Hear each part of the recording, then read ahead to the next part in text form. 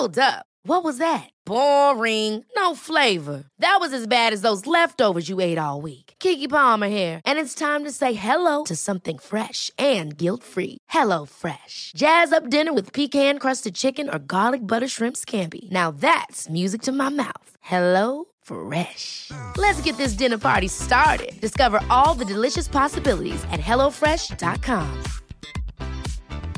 Many of us have those stubborn pounds that seem impossible to lose, no matter how good we eat or how hard we work out. My solution is PlushCare. PlushCare is a leading telehealth provider with doctors who are there for you day and night to partner with you in your weight loss journey. They can prescribe FDA-approved weight loss medications like Wegovy and Zepbound for those who qualify. Plus, they accept most insurance plans. To get started, visit plushcare.com/weightloss. That's plushcare.com/weightloss. You're listening to a Snipper Nixon production. Welcome to Are You Feeling Funny, where top comedians talk to a Harley Street doctor about their health and well-being. I'm Alan Nixon, and in today's edition, you'll be hearing guest comedian Robin Ince, as you've never heard him before. I've described it to someone as saying, when you can see the cracks in your sanity, and you haven't fallen through them yet, but you can see that they're wide enough that you could. Robin Ince will be in conversation with Harley Street specialist Dr. Brian Kaplan, who has a passion for comedy. All comedians provide a service to people. Anyone that makes other people laugh, whether it's through a funny hat or dressing up or whatever it is, if it makes people laugh, it's having all those physiological benefits. Robin Ince is not only a very funny comedian, he's an accomplished broadcaster, writer and communicator who co-hosts a groundbreaking Radio 4 programme, The Infinite Monkey Cage, with Professor Brian Cox. His highly distinctive style is a unique combination of science, irony, laughter and learning, all in one act. Now here's Dr. Kaplan in conversation with Robin Ince.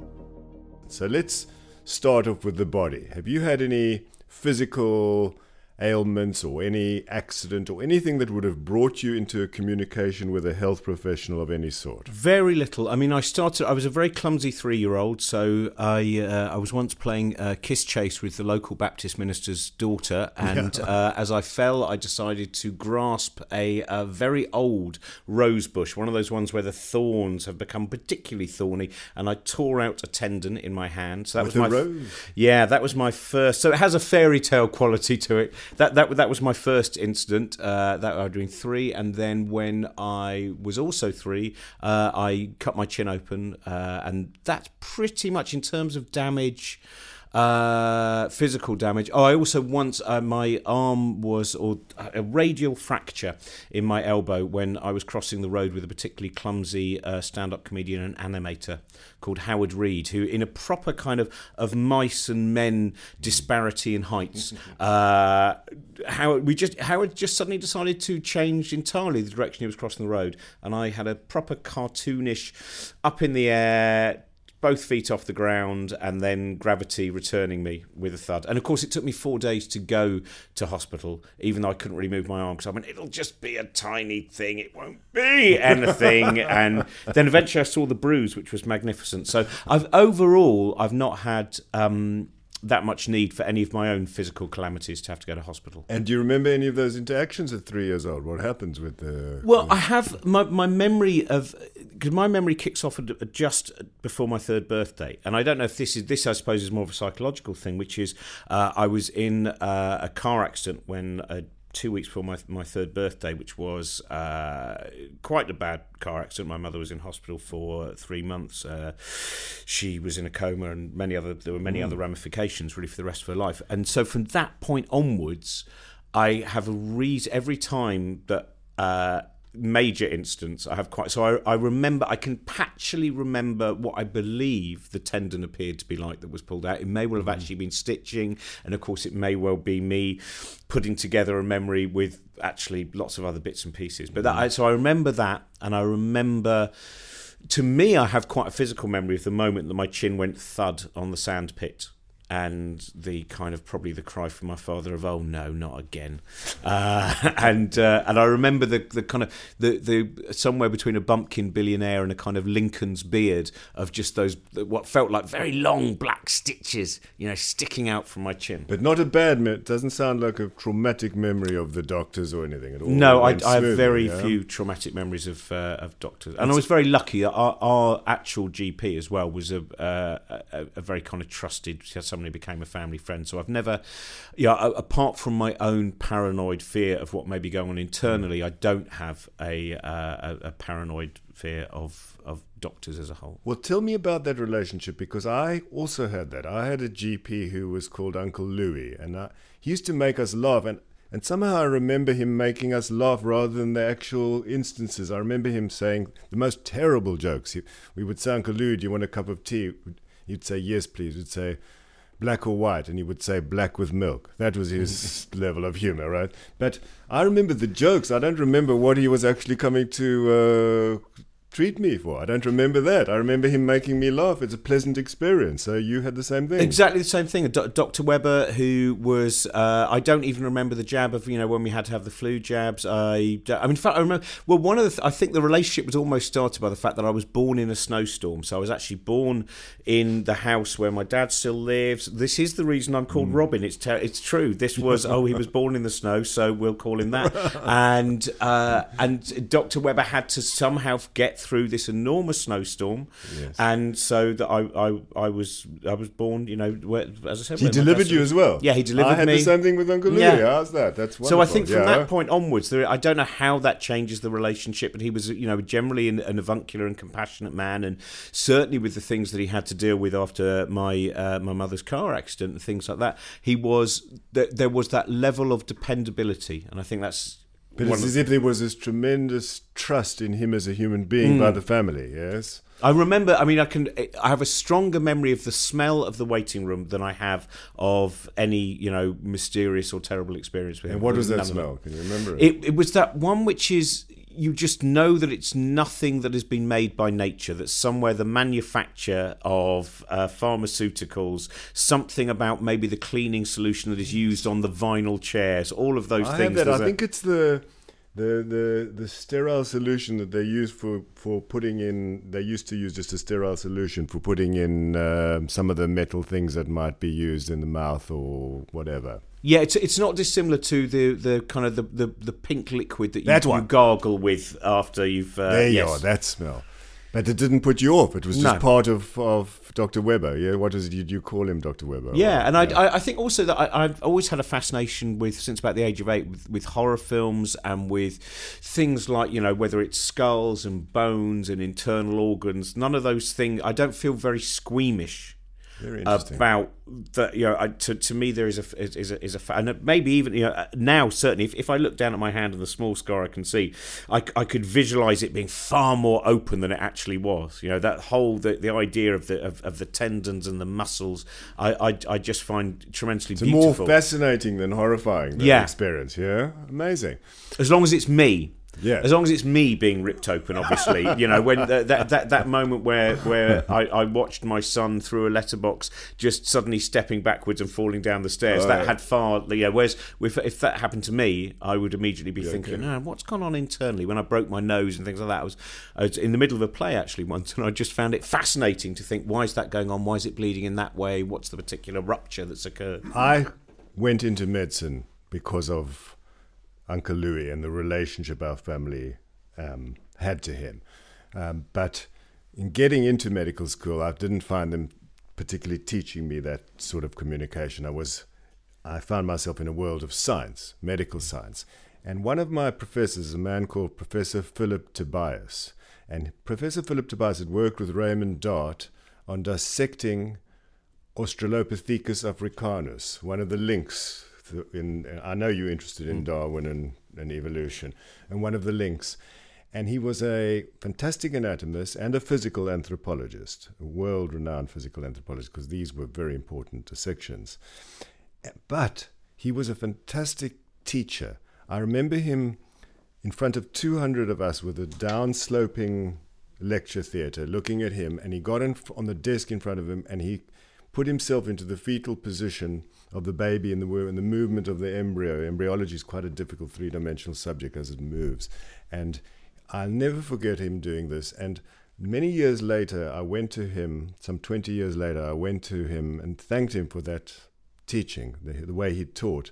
And he said, Brian, you have to bring some theatricity into teaching if you expect people to remember anything. And he did that. And I really remember, I think, what he wanted me to remember. I can't remember every detail, but I remember the things that he wanted me to remember. Where other anatomy teachers and physiology, it's all quite vague now. And I never saw anyone teach quite like that until I saw you, the way you gave that TED talk, to make people laugh and keep them engaged. I find it's that I'm sure it's similar with you, which is when you find out something which is curious or wonderful about the universe, you immediately want to share it with as many people as possible. I think that, more recently, I've become particularly interested in neuroscience, and that moment that when you can show, I did a lot of, last week I had a wonderful experience of Sophie Scott, who's a neuroscientist who's doing this year's Christmas lectures, asked me if I would have a magnetic pulse to my brain just to see how, by affecting the motor region, it'll stop you talking. Mm-hmm. And she said, I can show you the health and safety stuff. I said, oh, don't bother with that. I'm sure if it's got this far, it'll be fine. And let's just do it. The moment that I'd had it done, I wanted to express to everyone the fact that it's a tiny little magnetic pulse and it is just around the motor region of the brain, and they move it around to see the different... But this fascinating thing that if you're made to say January, February, March, April, May, and they say that's the simplest thing, say it quickly and you go January, February, March, April, and suddenly the word disappears and your ability to move your jaw and your tongue, and that, just knowing the delicacy of the brain, had those tiny pieces of actual physical damage that could happen, which will change who you are and the way you can express yourself. The moment you find things out like that, you think, everyone must know, because it's so important to know about the fragility of what it is to be a curious and sentient being. Exactly. Yes, and that's what you're talking about is Broca's area of the brain, on the left-hand side of the brain. That's why a person who gets a stroke on the right-hand side, it means the left-hand side of the brain has been affected. They can lose speech, whereas the other way around, the left side of paralysis is the right side of the brain doesn't lose speech. Tobias, the same man, Philip Tobias,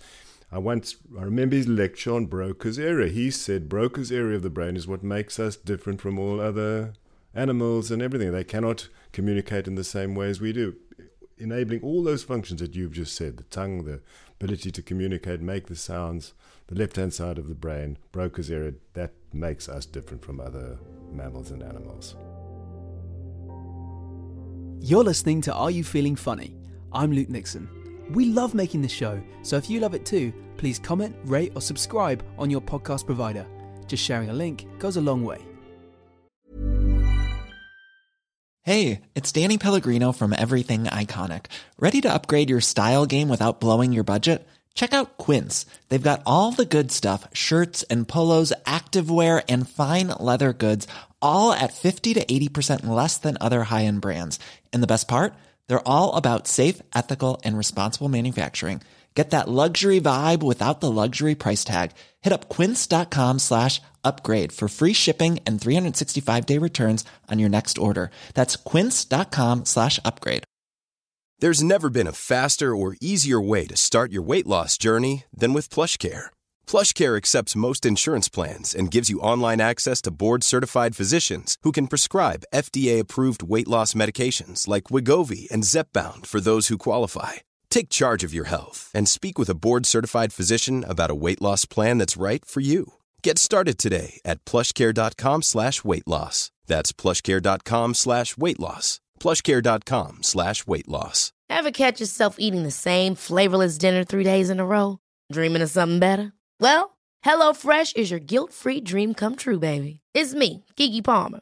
Let's wake up those taste buds with hot, juicy pecan-crusted chicken or garlic butter shrimp scampi. HelloFresh. Stop dreaming of all the delicious possibilities and dig in at HelloFresh.com. Let's get this dinner party started.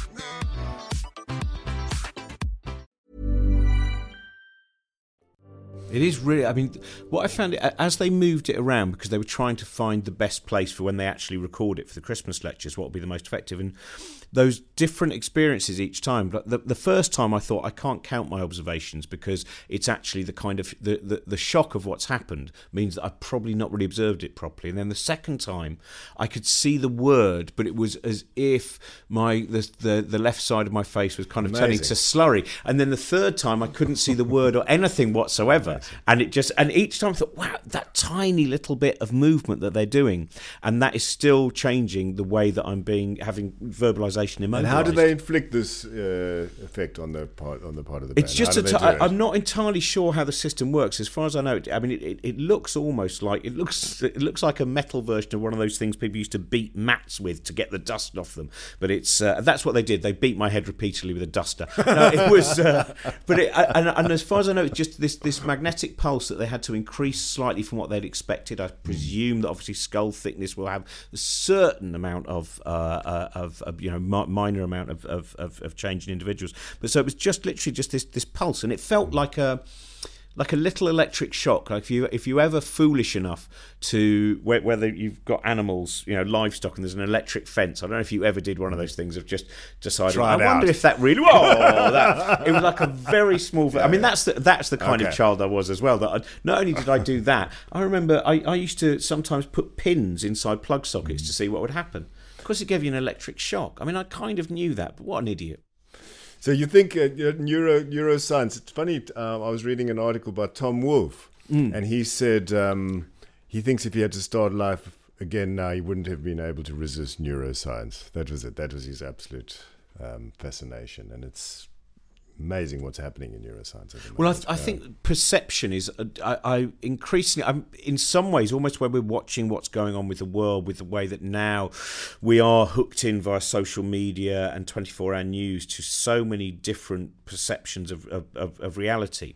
And so I'm intrigued really to manage to go away from just that initial thud of some new Donald Trump story or whatever, to get to the basics of why. One of my favourite experiments that I was part of, and you will know this very well, is the rubber hand experiment, where you can't see your own left hand and you look at a rubber hand instead, and the fact that 30% of people, I think it is, if they stare at that rubber hand within a minute to 2 minutes, they get the physical sensation that that's the hand they can feel, even though they are fully aware that is not their hand. Now, that kind of shortcut that a brain can make, despite the fact that your conscious self is going, that's not my hand. It doesn't matter that you know it's not your hand. Your brain is going, well, that's a hand. I'm going to do a shortcut. So I'm going to say that's the position of the hand. Things like that, I think, when you experience them, help you have some comprehension of shortcuts that are going on all the time, and to be aware of the fact that their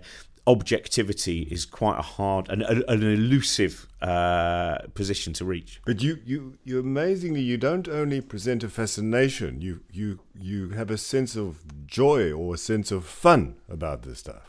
Yeah, I mean, it does. It really excites, but perhaps because everything I approach from a position of ignorance means that I can be playful with it, because I've already expressed the fact that I'm ignorant from the moment I walk on stage, whether that's through words or merely my physical appearance. All of these things can combine, and so a lot of what I'm wanting to do is make people feel comfortable to approach ideas.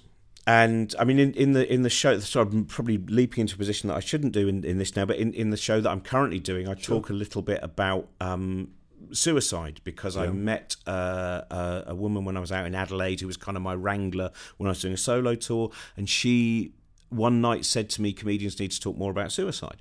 And the reason being that she had lost her daughter had killed herself, and she felt that by talking about these things in the kind of low art area of somewhere like stand-up means that people start to feel that they can express, sometimes with their friends, what they might have thought were thoughts that should be kept secret. And so this is music to my ears, because the work I do with this thing called provocative therapy, which is the use of human reverse psychology to provoke people to come up with their own behavioral changes, their own solutions to their problems. The whole idea is that if the problem can be looked at while they're laughing or while they see something amusing, the laughter itself acts as a sort of balm for the painful process of looking at something which is the essence of the problem. That's how provocative therapy works. So I couldn't agree more. But I'm thinking of your TED Talk. I think I will always remember what you said. And you said when you showed the picture of the mole rat, is it a mole rat? Oh, it might be the naked mole rat. The naked mole rat. And everyone goes, oh, and you said, yeah, this, but the illustration of it is, this is an example of the least worst form that could able to survive. And I didn't thought of evolution in those terms. So, I actually learned something as well as enjoyed that talk. I quite that least worst term. It makes me think a little bit of there's a psychotherapist a few psychotherapists that I've interviewed in the last couple of years, and it was interesting when talking about provocative therapy. One of the therapists who's from a kind of Freudian background, he said one of the first things that is a great breakthrough in therapy is when someone realizes that you don't have to be good all the time. You don't have to no one's just a great person, and we might see people and go, oh, they're just great all the time. That realization that we have foibles and faults and we are absurd, and that is again part of the least worst. You're not going to be the best you can be, but you may well be, good enough, the least worst in one particular room or whatever it might be, or in a group, or politically, or in campaigns, whatever it is. Yeah. Now you've taken us effortlessly into the next area, which is psychological medicine or body-mind.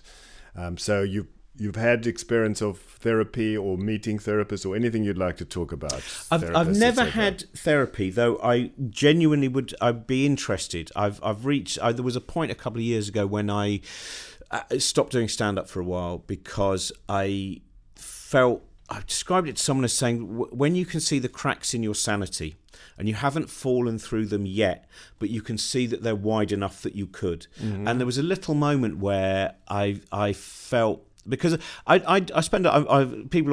ruminate too much. I realise that, and I have spent a lot of time wondering why I am as I am, and why the absurdity, and I am interested in, because certainly psychologically I would say things. I'm trying to think of what I can express effectively here, but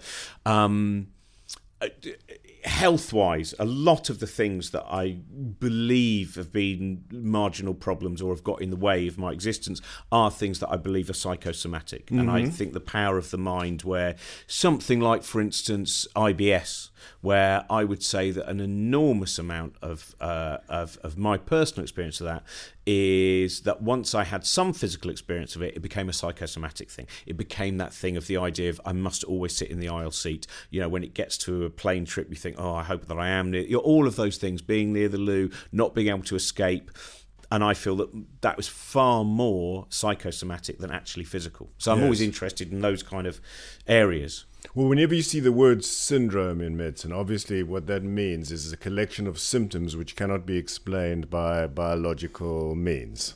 So that irritable bowel syndrome is always diagnosed by exclusion. We need to exclude inflammatory bowel conditions such as Crohn's and ulcerative colitis and others. And then you're left with this unexplained bowel symptoms, and you call it irritable bowel syndrome. There's no test for it. So that's yes, the body-mind connection is absolutely crucial in my way that I deal with people as one thing, as it were. How do you find psychotherapists? You say you spoke to them, talking to them. How do you find them as people? I've found, apart from one Jungian, who I did not get on with at all, that was one of those things where the moment I walked into the room, I felt a level of conflict. And I'd also remembered that I'd walked across a muddy field to drop my son off to school, so I was constantly aware of the fact there was a small amount of mud on the heel of my shoe, and there was the pristine therapy carpet. I was like, oh God, that's it. But I knew, and afterwards I spoke to someone else who knew this person without naming names. He said, oh, I know who that will be, and I know that that's the kind of attitude. But generally I've found I'm always very interested in most of the people I spoke to, the gentleness of their interest in humanity and why people are as they are. And I've seen interesting conflicts. There was one friend of mine who she said that if you're still making a joke about something, it means you haven't come to terms with it.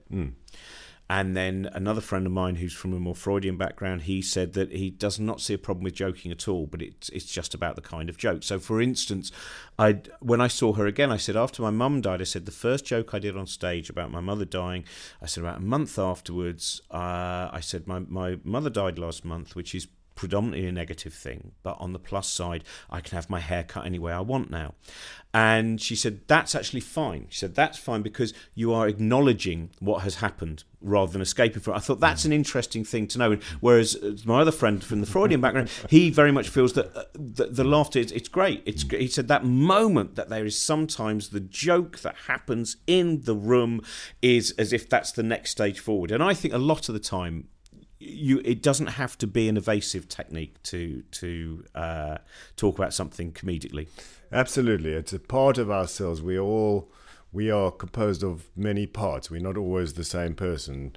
It's interesting that you mentioned Jung, because Jung, I mean, it sounds like you didn't get on with a person rather than Jungian therapy, but Jung was the one who would reiterate strongly what you said, that as much as positive as a person can look, he mentioned the shadow. Where there's light, there's a shadow. So there's likely to be a shadow, and that's often is the case.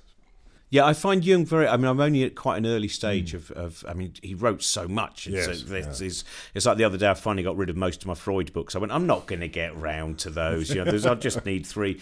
And I find those ideas of the shadow seems to work very well with ideas of what we are attempting to get in contact with when you're standing on stage. If you're that kind of a comedian, obviously. Absolutely.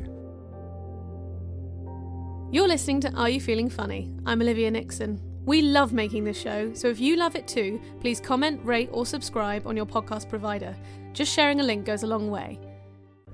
Okay, so let's move on to spiritual things. I'm not going to ask you if you believe in God, but what do you feel about God, the concept of God?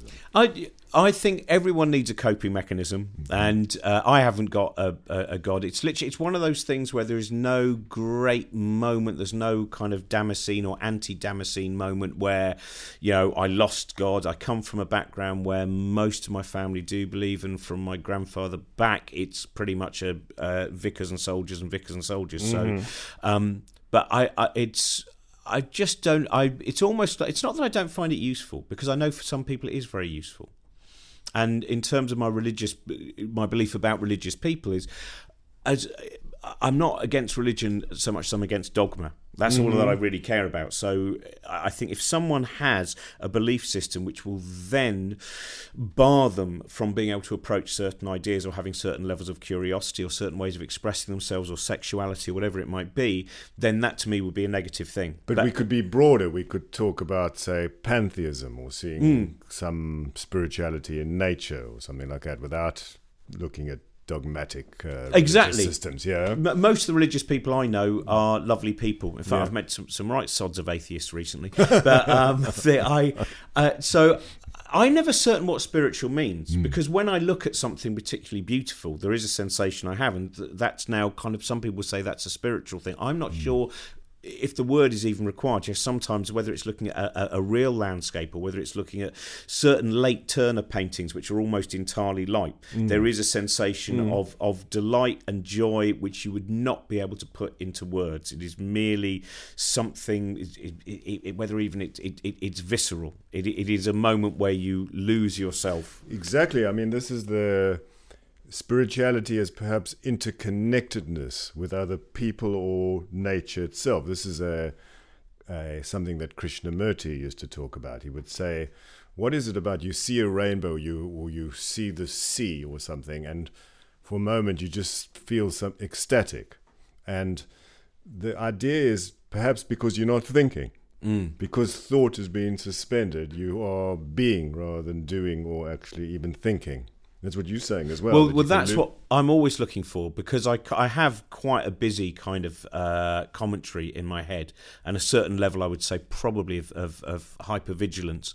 And so those moments where and I spend a lot of time in art galleries, and I love going for walks, and I love being, anything that you go, there will be a moment where I go, oh, I can't now immediately look back and know exactly what the thought in my head was. There was a little bit of escape.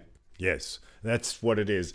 And you always people sometimes they go to the people in love, say, and they have a holiday or honeymoon somewhere in some beautiful place, and then they think that by going back to that place they can recreate the holiday, but they can't, because it's what the beauty was only a catalyst for them not thinking and just being for a while. So they go and see the same beautiful thing again, but it doesn't have the same effect because they weren't in the same subjective space. It's like that great moment where sometimes you have an experience which is almost nostalgic as it's going on. I remember being on a beach in Devon, and it was just so beautiful, and my son was just playing and building a thing. Everything about it, you went, there is a level here of just ideal existence, which means you're almost enjoying looking back at it as it's going on. Well, the religious person say there, you were close to God at that time. You see, you were there, you felt the interconnectedness with everything. And see, that's what I never understand. What does that mean, though? What is the God? Because I'm very. There's a few people that I know, including kind of bishops and stuff, where when it actually gets to defining what is God, that's what I don't. Because is it this like a physical being with the big beard? Or is it some kind of... to me, it doesn't seem to satisfy.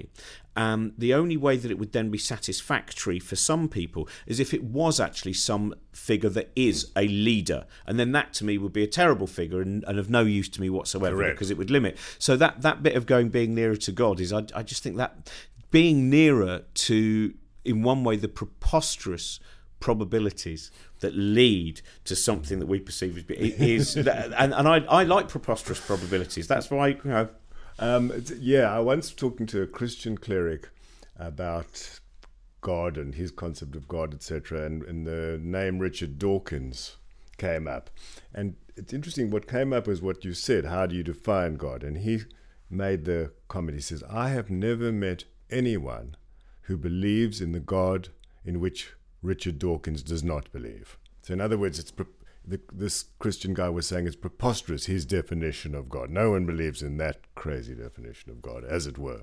But then they don't. I don't know what they do believe in, because because some people would use the Old Testament God as their guide. I mean, so even though when that person says that, we only have to look at some of the fundamentalism that goes on, whether in this country where we saw people like Stephen Green from Christian Voice, who I know very much when I did the Greenbelt Christian Festival, which I've done a couple of times. If his name comes up, you just see Christians go, but why is it called Christian Voice? Because that's not our voice. To them that wasn't their voice at all. So I think it would be nice to think intellectually that no one believes in this ghastly, domineering, censorious individual, but people do believe in it if it comes into their own particular bigotry that they want to mine. I would love to interview people and find out what if they could in any way manage to just get some form of definition of what they think they mean. Because it becomes, that's why I think people can people can be scientists and they can believe in God, is because very often God is not something in their mind that is in any way solid, or that it is, as you said, it's like that spiritual thing. It's just some sense that is indefinable. Perhaps an interconnectedness, or feeling more interconnected, is to say one might be having a religious experience, feeling more connected to everything. Perhaps this is it's the problem with physics. It's the problem with so many of the things that we try to understand is we have not evolved to necessarily have the vocabulary or the way that we can manage to retrieve a definition.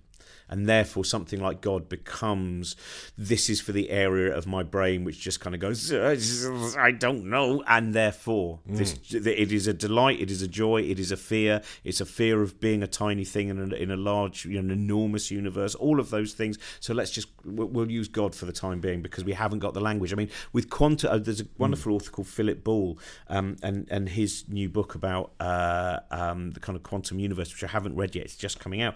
He says part of the problem we have is that the metaphors that we use, the similes that we use, are not really how the universe is behaving. So when we talk about something behaving both as a particle and wave, when we talk about something being in two places at once, all of them are actually shortcuts they're not really the full picture. But that's part of the fun, isn't it? When you start to look towards synchronicity and go, one thing that we can be aware of is how much we're missing all the time with the full picture, and the necessity of that, because if we got the full picture all the time, we'd be so bombarded with that one visual that we wouldn't ever be able to move. Right. And so that ability of the human being to every now and again go, oh, I've just been able to make a link, and when we make that link, then we bring in the pseudoscience and the mystical to explain it, as opposed to just saying we're missing all of the other links that are going on. We just found that particular link for that day, and it seemed to... So we're forced to compartmentalize because we can't cope with the sheer breadth of the structure in front of us. Yeah. Oh, it's been absolutely fascinating to talk to you. I mean, I'm enthralled by your enthusiasm. So you seem to have a childlike joy for discovering things and finding the magic in them, or finding the fascination. I think what helps is also when you actually have a child. That was one of the things that I found, that when my son was born, from that point onwards, it really helps as being the extra alibi that was required to sometimes venture into those things that you might have left aside before. Robin Ince, it's been an absolute pleasure to talk to you. Thank you so much for joining us. You've been listening to Are You Feeling Funny, a Snipper Nixon production. In this episode, Dr. Brian Kaplan has been talking with comedian Robin Ince. If you've enjoyed this episode, please comment, rate or subscribe on your podcast provider. Just sharing a link goes a long way. Are You Feeling Funny featured Dr. Brian Kaplan. The comedy consultant was Arnold Brown. Music and sound by Alex Hollingsworth. The producers were Luke and Alan Nixon, and this was a Snipper Nixon production.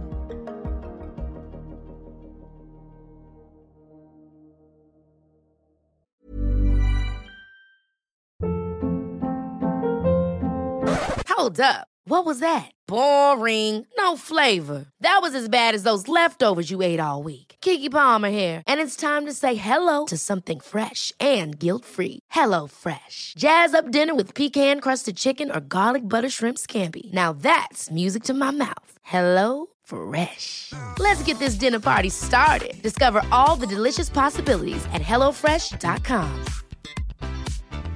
Planning for your next trip?